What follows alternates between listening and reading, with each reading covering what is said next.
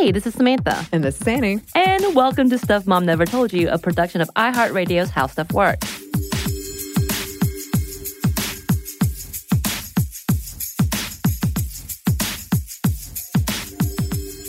Annie. Yes? You know what time it is? 3:33 p.m.? No, it's time for another Feminist Movie Friday. And it's Mulan edition. It is Mulan edition, which is one of my favorite Disney movies, especially when we talk about animated, like the classic cartoons. Yes. I love it. Semi-appropriate because it's Lunar New Year right now. And as I actually, when I was in China, I was staying in Wuhan, China, which is now the center of a lot of concern about the coronavirus. But I remember when I was there and I got to experience Lunar New Year, and it was just this amazing, amazing thing.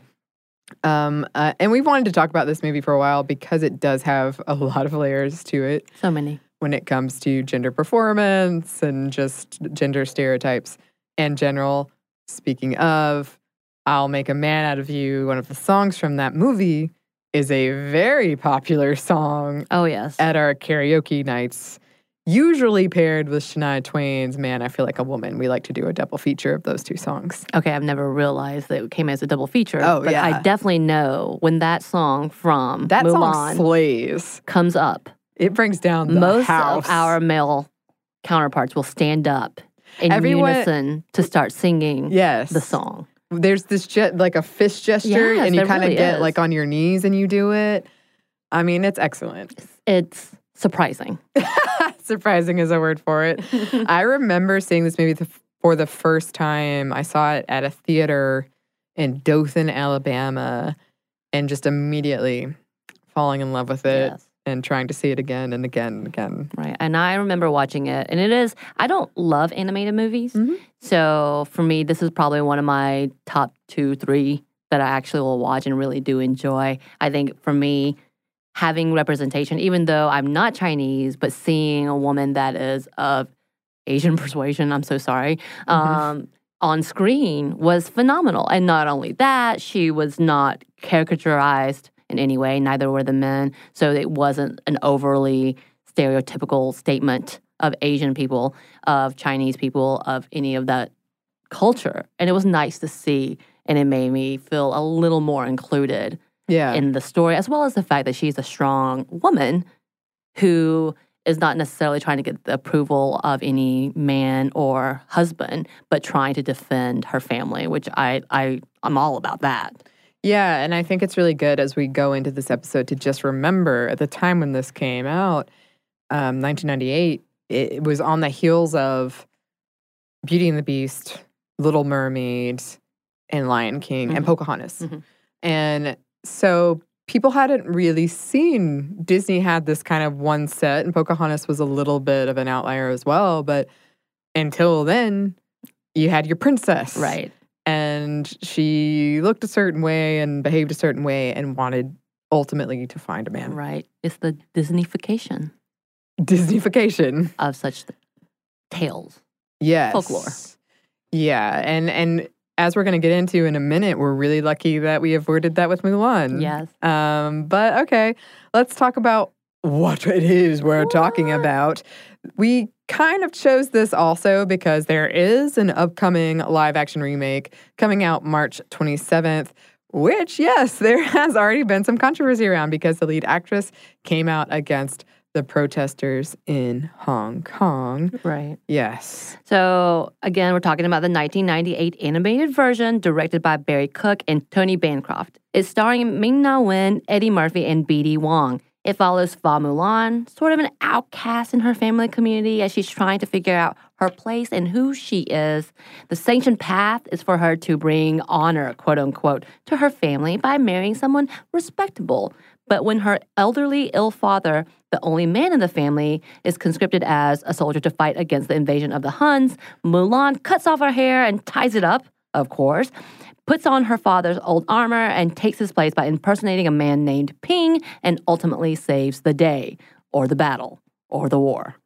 Or China. In general, yes. She saves a lot of things. A lot of the things. The movie was a critical and financial success and spawned a direct-to-video sequel, which neither of us have seen. No. A video game, which neither of us had played, but I have played Kingdom Hearts, which she made an appearance in, and which is interesting because she's actually not a princess. That's one of the things that's relatable about her, but she's a part of the Disney Princess franchise, which is a part of this whole Kingdom Hearts game, which if you haven't played, I'm not going to try to explain because it's very, very, very, very, very confusing. Okay. Yeah. Apparently she has a Deadpool cameo. Yeah, I read that too. What? And of course, a sauce tie-in with McDonald's that was later revived thanks to Rick and Morty. And I never knew this. I had to include this. The ads for the sauce definitely skewed racist. Things like China-mite, run, don't walk, W-O-K, which is why the sauce was discontinued. It had a very short lifespan. Rick and Morty fans brought it back after Rick mentioned it on the show, and it kind of became a running joke on the show. And the fans had this 2017 and 2018 petition that got it back. There was rioting. We've talked about it before on this show. A whole thing. A couple years ago when I was at Dragon Con, it was like the big costume at Dragon Con was to dress as the Szechuan sauce. Oh, wow. Yeah. So there was that. At the time, Mulan was, quite different than a lot of previous Disney stuff, especially when it came to the main character. She wasn't waiting around for the day to be saved. Her primary motivation was not romance. She fights and she uses her brain to outsmart the enemy. She was the first Asian main character in these Disney movies. A lot of the animators described her as, quote, not a Barbie doll, making her more accessible. I still maintain she is quite thin, but yes. Yeah, perhaps not a Barbie doll. I mean, she's definitely animated thin. When you see them dressing her up and they tie her the waist, and they say the line tiny waist. Right. It looks painful. It definitely does look painful. And this story is based on the Song of Fa Mulan, which tells the story of Hua Mulan. It was combined with a straight-to-video short called The China Doll about a miserable Chinese woman who is rescued from oppression by a British prince. Of course. According to one of the story editors, the first draft of this story was much more focused on Mulan's drive to find a guy. Other versions had her running away from a forced marriage or bad family situation. The story they decided on was one motivated by love, but love of father and country. Basically, the reason it didn't turn out that way of like the romantic comedy where she's trying to find a guy is because the higher-ups at Disney weren't really paying attention to this. They thought Hercules was coming out at the same time, Hunchback of Notre Dame was coming out at the same time, so they thought those were going to be their hits. Those were the ones they were focusing on. So Mulan was able to fly under the radar a little bit. The team had a little bit more creative freedom. Thank goodness. Thank goodness. Yeah. So, taking it to a historical context, Fa Mulan. The first transcript of Mulan was dated around 6th century with the Ballad of Mulan, which was a folk song originated during the North Wei dynasty. And we see it coming around again as a dramatized 2-act play called The Female Mulan, or The Heroine Mulan Goes to War in Her Father's Place. Very aptly named, in 1593, and then was incorporated in the 17th century historical novel written by Chu Renhuo, called Sui Tang Romance, and there was also an opera based on Mulan.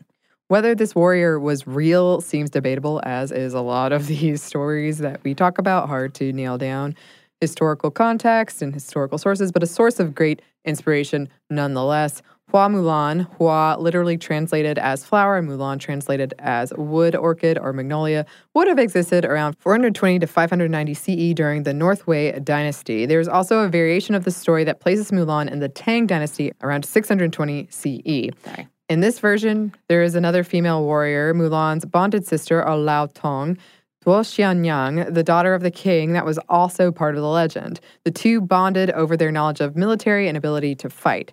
And she has a fairly interesting legend behind her as well, if you're interested in reading more. Yes. And as with the final product of the 98 animation, most of the folklore centered around the idea of loyalty and family, with a little splash of possible love on the side.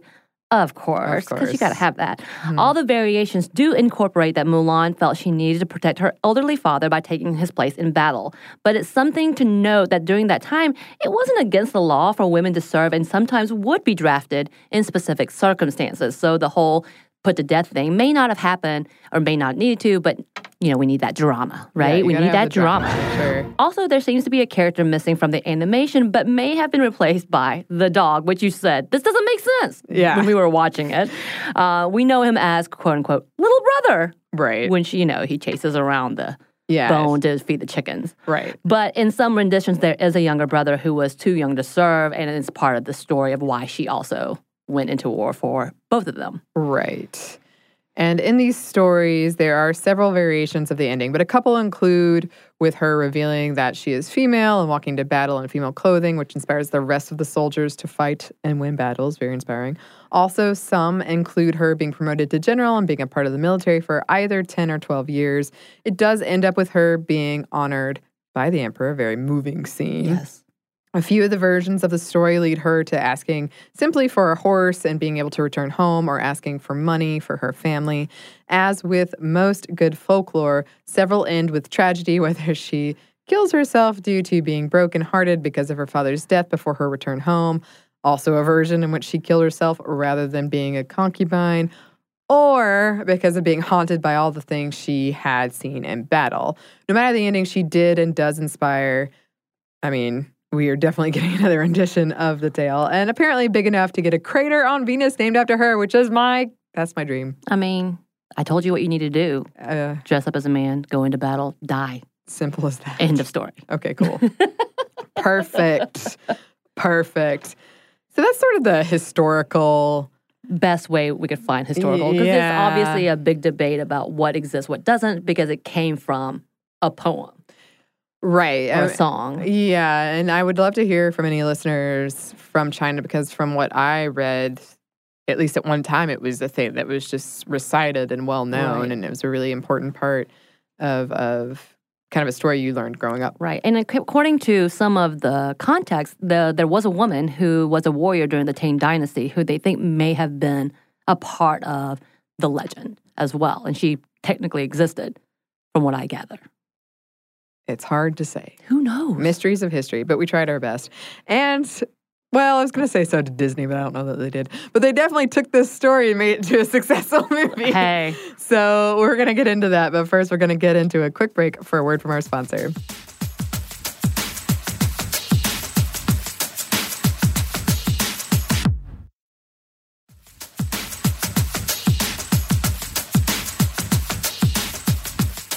And we're back. Thank you, sponsors. So let's get into a slightly more detailed plot. Right, about this animation. If you haven't watched it, if you haven't, I would recommend you do so, because it's fun. The movie follows Mulan. Makes sense. Surprise. When you're first introduced to her, she's trying to memorize the traits of being a good woman. Yeah. Quote, quiet and demure, graceful, polite, delicate, refined, poised, and punctual. Oh, God. And as she's saying struggling. This, oh, Lord, me Already, too. But I love stuff. how as she's saying it, she's like stuffing her face with rice. Yes. So good. And typing, not typing, and writing on her wrist, Yeah, of course. yeah. So she is, She writes on her arm, and she's sloppily eating rice, a juxtaposition to her words. She's late, of course, and she has a creative system for doing her chores. Thanks, little brother. You're right. Right? Yeah. So you've already established she's not your, quote, traditional lady, that she's creative and a bit clumsy. She's brave and smart. All those things that could be an emo song. Yeah, that's true. It is a really good introduction to your character, because it immediately sets the tone for she's being told she needs to be this, but she's clearly not that thing. Mm-hmm. But she's trying to make it work. Yes. And when her father is praying to the ancestors to help Mulan, as she rushes into town to meet her mother and grandfather, and that also sets up, she immediately is like, I'm going to bring honor to us all, Dad. Like, I will do it. And he's like, oh, please help her. and decides to pray a lot longer. Yes. So Mulan rushes into town to meet her mother and grandmother to get ready to meet the matchmaker. So Mulan is then washed. Her face is painted with makeup. Her hair is pinned up, which she tries to make her own by curling a little front piece. And she's dressed in a dress. Yeah, they tie the thing around. As this is happening, we get this song, our first song, Bring Honor to Us All, is playing, espousing the qualities that make a woman desirable as a wife. And yes, a tiny waist is one. And that bringing honor for a woman means getting married. That's quickly established. Mulan's grandmother gives her a lucky cricket. And one of my favorite random facts about this movie is that most of the creators hated the cricket. They hated him because they always had to ask, well, what is the cricket doing during this scene? But one of the other creators kept sliding images of the cricky, under their doors. And so that's how we got him. Anyway, Mulan meets the matchmaker, played by Miriam Margolyes, a.k.a. Professor Sprout from Harry Potter. And the message is clear: to fit in as a woman in this society, to succeed, you have to look and act a certain way, pour the tea a certain way, and Mulan does not fit in. The matchmaker says, too skinny, not good for bearing boys. Oh. So we also get that kind of established that, yes, having children is also a part of this, being a good woman. The way the scene plays out makes it obvious that Mulan chafes against the system, even if she is doing her best to fit into it. Her cheat notes get smudged and rubbed on the matchmaker's face, and through a series of events, the matchmaker's ass catches on fire, of course, obviously, and Mulan puts that fire out with her pot of tea. Which becomes one of the best costumes I've seen. Yes. Ever. Have you ever seen people cosplaying this, the matchmaker, after the fact? No. It's fantastic. Oh, I want to see that so badly. The matchmaker isn't happy about it, though, and she angrily assures, in front of everyone, Mulan will never bring honor to her family. She has failed both as a woman and a daughter. Yes. Her head hung low. She walks out. Yes, and we get kind of an emo moment. Yes. Then we get to our second song. Yes. A metal, maybe, emo song, for sure, about not recognizing yourself in the mirror, not knowing who you are. Mulan's father attempts to comfort her, but they are interrupted by soldiers coming into town. The leader reads that one man from every family must join the army in the fight against the Huns, and when they call Mulan's family name, her elderly, ill father, the only male in the family, steps forward to accept the notice. Mulan rushes forward, asking that they give her father reprieve, but the conscriptor, Chifu, chides Mulan's father for not teaching her to hold her tongue, quote unquote, and Mulan's dad says she brings dishonor to him. Ugh, awkward. It's a really painful scene. Yeah. After fighting with her dad and another emo music cue called Scene 6, I believe, Mulan cuts off her hair, dons her father's armor, rides off on their horse to the soldier encampment. Her family cannot reveal her or she'll be executed.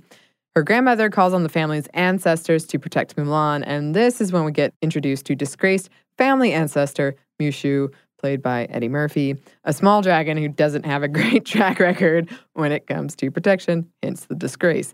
The ancestors agree to send out their most fierce protector, but Mushu accidentally destroys his statue, so pretends to be him, of course, and goes in his place along with Cricky, the lucky cricket. When we cut back to Mulan, she's trying to master her man voice, her man walk, to little success. Mushu appears, promising to help her. He does this whole, big fire and brimstone thing, and then it's revealed, oh, he's this little dragon. Then we see a series of gender stereotypes play out. I guess those also, with Mulan trying to be a man, fit in. With Mushu, he's trying to, coach her, but he's doing a terrible job. Just awful. And he says things like, punch him, men like that, or slap him in the butt. They love that, too. Yeah, that's what I've been told. Well, a fight certainly broke out. So here we meet Shang, who is eager to also get his father's approval. What follows is a training montage set to I'll Make a Man Out of You, and hopefully we've got a clip for you to watch as well of this. I'm going to make this happen. Where we see Mulan struggle through training, but she perseveres. Then not only that, she figures out how to retrieve the arrow Shang shot into the top of the wooden pole. Something no one else was able to do, by the way. And by doing this, she earns the respect of the other soldiers. Thank God. Yeah. This, all with the lyrics playing out, reinforcing the gender stereotypes that Mulan is breaking. Quote, did they send me daughters when I asked for sons? Yes, maybe they did. Yeah. The whole implication that quote, being a man is the only acceptable way of strength in warfare. We see her unique set of skills play out again after they discover that the soldiers of Shang's father was massacred along with his father, and they are attacked by the Huns in a mountain pass. Down to one firecracker, Mulan shoots it to the top of the mountain, causing an avalanche that swamps the Huns. Yeah! I mean, that scene is epic. Yes. And then Mulan is wounded in the process, and it's revealed that she is a woman. No. What? Treacherous snake. Instead of executing her, Shang spares her, saying a life for a life. Yeah. And then Mulan is left on the mountain with her horse, Creaky and Mushu. She laments that when she looks at her reflection, she still sees nothing. Yeah. Why, girl, no. But she does see the Huns rise out of the snow and head to the city. She heads down to warn them. But of course, they refuse to listen now that she's a woman. Yeah. Shame. What she say? You said you trusted Ping. Why is Mulan any different? And they're like, huh? Who? This is so fun. Samantha and I, of course, did our thing where we watched this in preparation. We had our date night. And Samantha was making fun of me because I was so into it. Even though I've seen it a million times, I was like, oh, no. My favorite one was like, oh. And I'm like, are you really shocked by this? Have you not seen this? What's happening? I just get invested. You surely do. And I love watching movies with you just for that. I get really into it. Okay, so the Huns appear and they kidnap the emperor. Mulan was telling the truth. Turns out. What? Mulan comes up with a plan that involves the men dressing as concubines, using her earlier technique of climbing the wooden pole that she perfected at the soldier encampment. And then they attack the Hun soldiers. Using her brain, her strength, and her newfound skills, she is able to free the emperor, save Shang, and save China. Not bad. The emperor gives her a job, Shifu's job, after he says, she's a woman, she'll never be worth anything. He's terrible. The emperor gives Mulan his crest and the sword of Shan Yu, the leader of the Huns, for all that she's done, which Mulan, after everyone bows to her in a very moving scene, promptly gives to her father. He drops these items, hugging her instead and saying the greatest honor is having you for a daughter. Then Shang shows up, who did a terrible job at flirting earlier, telling her, you fight good. And he also does a terrible job now. So Mulan takes charge and invites him to dinner. Her honor is restored. Mushu's honor is restored. He's made a family ancestral guardian once again. And Shang's is restored, I guess. Found. Yeah. Anyway. Sure. Happily ever after, cut to 98 degrees. Plus Stevie Wonder. Yeah. And for younger folks listening, 98 Degrees was a band in the vein of Backstreet Boys and NSYNC and maybe Hanson. Off-brand. Yeah. No offense, 98 Degrees, but they were kind of like, your second tier. You tried. Oh, yeah, you got at the end of Mulan, so they did something we haven't done. Give me a minute. Ooh. I don't. Put down your sparkling water. Here we go. Okay. So that's the basic plot, but obviously we want to get into some of the tropes in this movie that we can really talk about. But first, we're going to get into one more quick break for a word from our sponsor.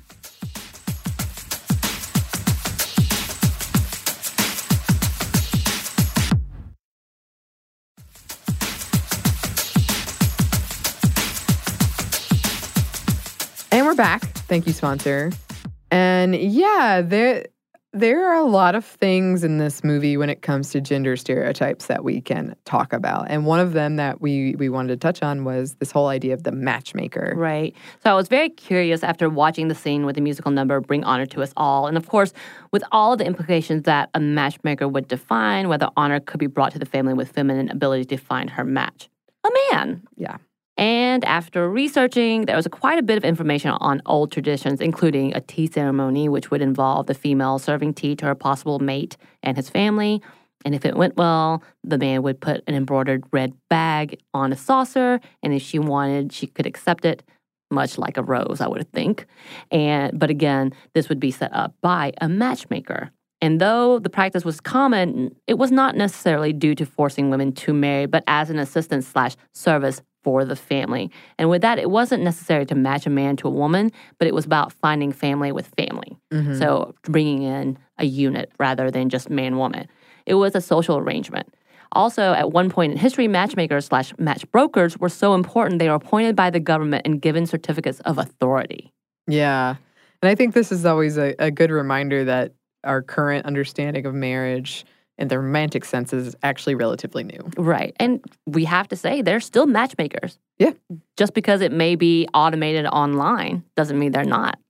That's true. We see you dating apps. Mm-hmm. It should also be noted that though there were some extreme policies in ancient Chinese periods, it was rare. And extreme meant that women were not be married by 17. If the girls were not married by choice, they'd be forced to. However, it seemed matchmakers weren't always necessary, but traditions could involve festivals and get-togethers for singles, some sort of mixer maybe. Yes. For example, there was an annual mid-spring meeting on the 3rd day of Lunar March, which involved wine. So I'm definitely in. Mm-hmm. And lantern festivals, which are still celebrated as the Spring Lantern Festival, which happens the 15th day of the first lunar month. Yes, and by the way, it is also informally known as Chinese Valentine's Day. I like that idea, right? Yeah. So that's what we found with the matchmaking. And I know there's a lot more information, and it goes into traditional marriage today. But we also want to talk about Girl Worth Fighting For. Which is one of the musical numbers. Right. Yes. And definitely this implies that women are prizes to be won, that men go to war with intent of winning someone that looks a certain way, cooks a certain way. Yeah. I definitely don't cook a certain way. When Mulan says she'd like a woman with a brain who can also speak her mind, they're like, nah. Yeah, all we're the men good. are like, nah. We good. Right.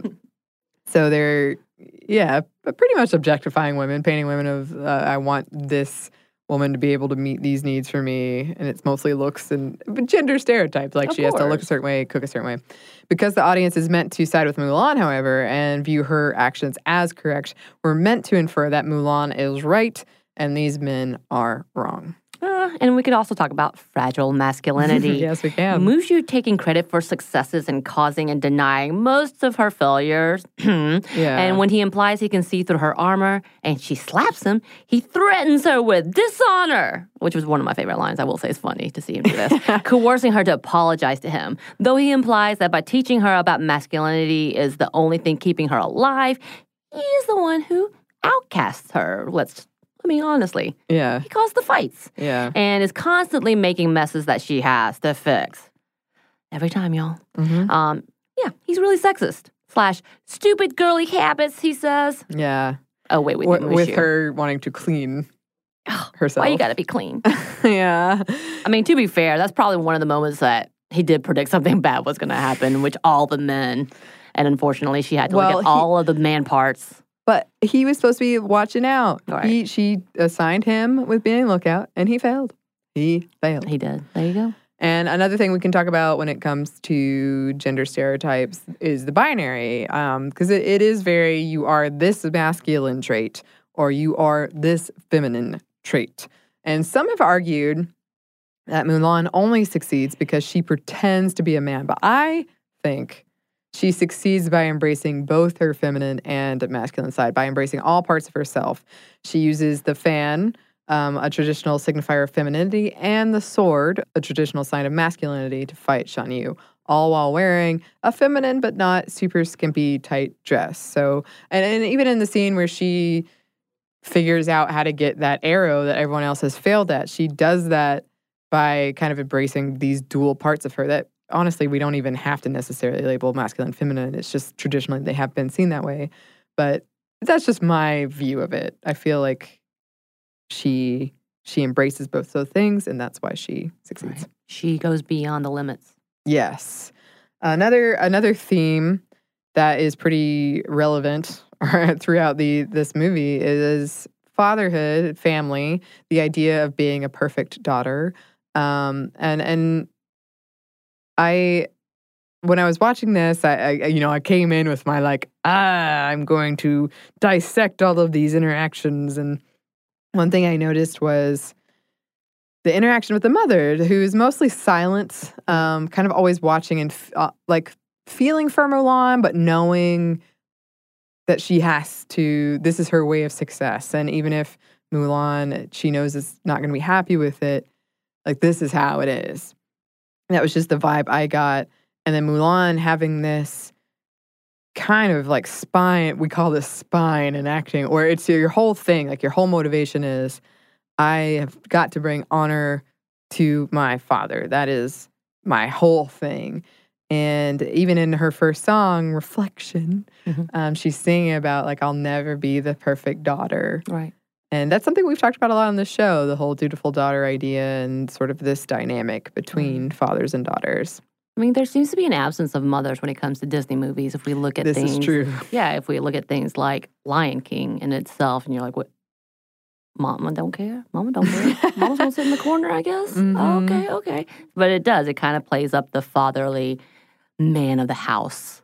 Yes. And you and I have joked, even though I'm semi-serious, that we could do a whole like sideshow called Daddy Issues, where we would just pick out a movie and talk about the daddy issues in it. So many daddy issues. So many. I just want to put in here, I found an entire 72-page paper. Did you read it all? Oh, yes, I did. Of course you did. Comparing Mulan to Moana, and there are so many similarities. They're practically the same movie in a lot of ways. Oh, really? I haven't seen Moana, so I don't know. It's good.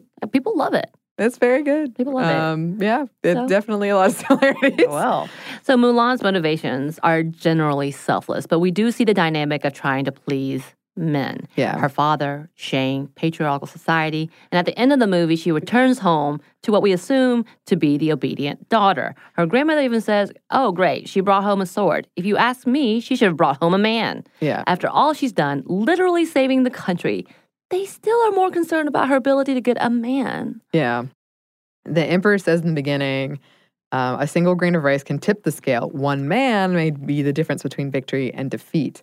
So women are not even considered a part of that equation. And then at the end, he says, you don't meet a girl like that every dynasty, implying she's a rare specimen, in some ways kind of othering her. Right. That she is not like other women. Therefore, she's more likable, right? She's better. She's superior. And we're not really going to go into this that much, but Shang is also trying to please his father. So this is, I actually had never really appreciated that before until we did this research, that they have sort of a parallel storyline of trying to please their fathers. Bring honor. Bring honor, yes. And I do think, I remember the first time I saw Frozen, and at the end I was like, finally, somebody touched on there are other types of love than romantic love. But I forgot Mulan did it first. Maybe not first, but did it before Frozen. It was just between a father and a daughter, whereas Frozen was two sisters. So a little different. But it is really, really refreshing. And I think that's one of the things that helped this movie work or feel like it was something different than a lot of the other Disney things we'd seen before. And to be real, a lot of the other just media in general we've seen before. And something else we wanted to touch on are some of the queer undertones in this movie.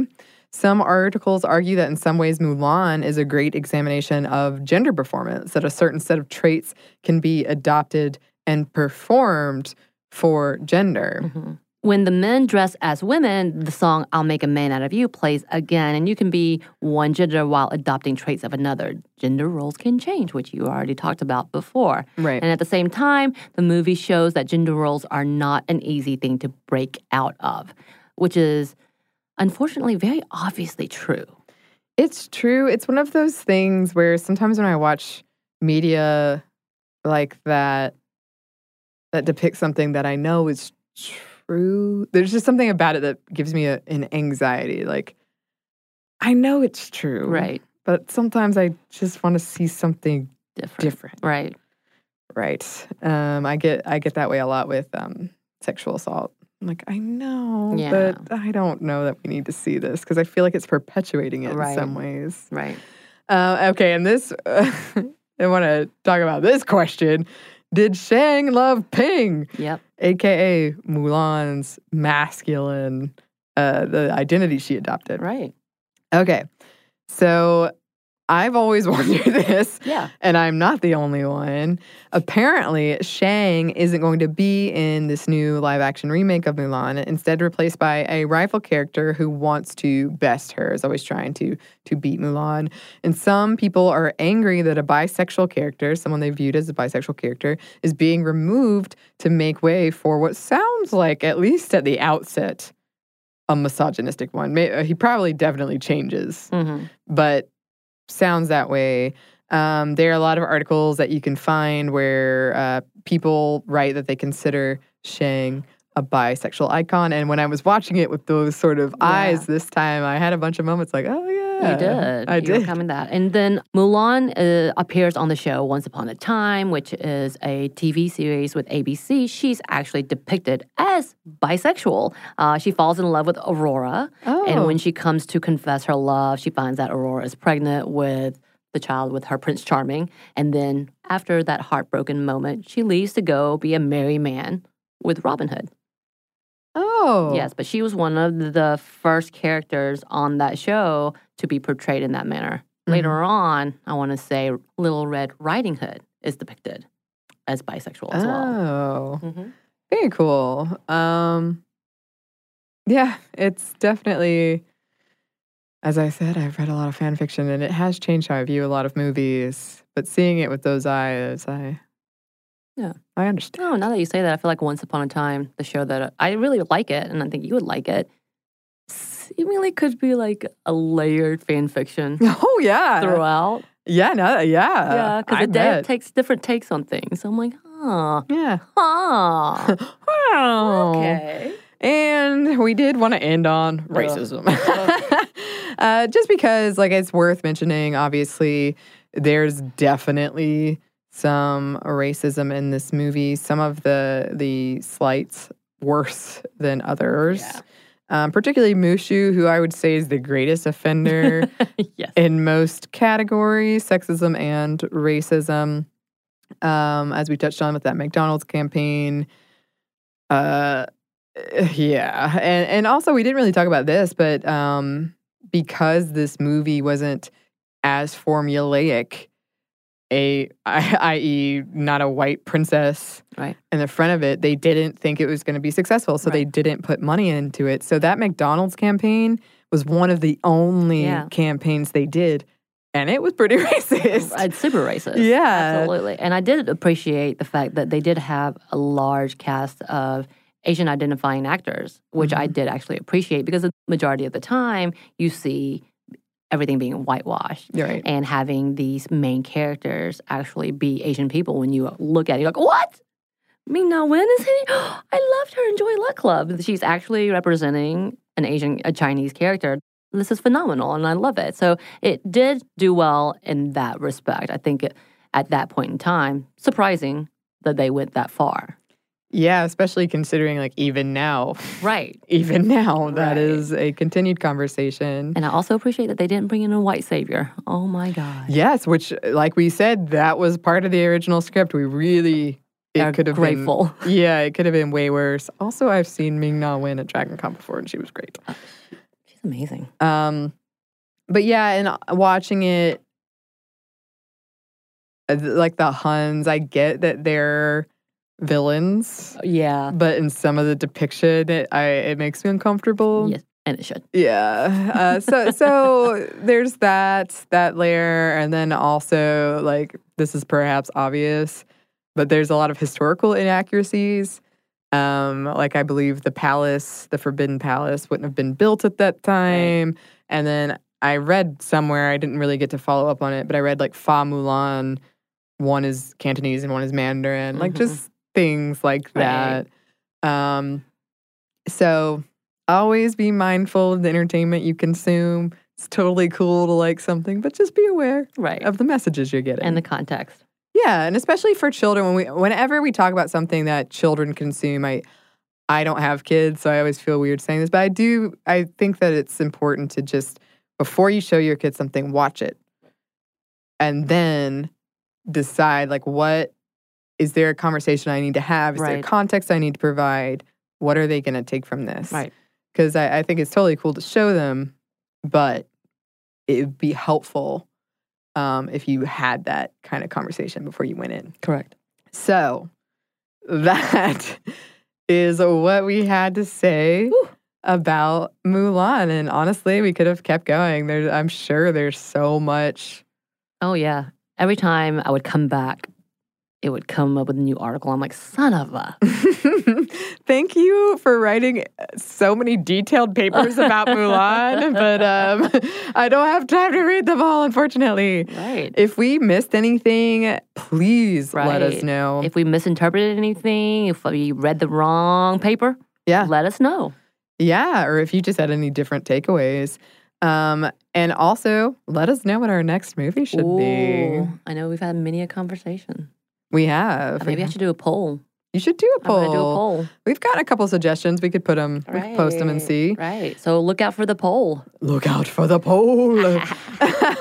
And you can email us any suggestions at stuffmediamomstuff@iheartmedia.com. You can find us on Twitter at momstuffpodcast or on Instagram at stuffmomnevertold you.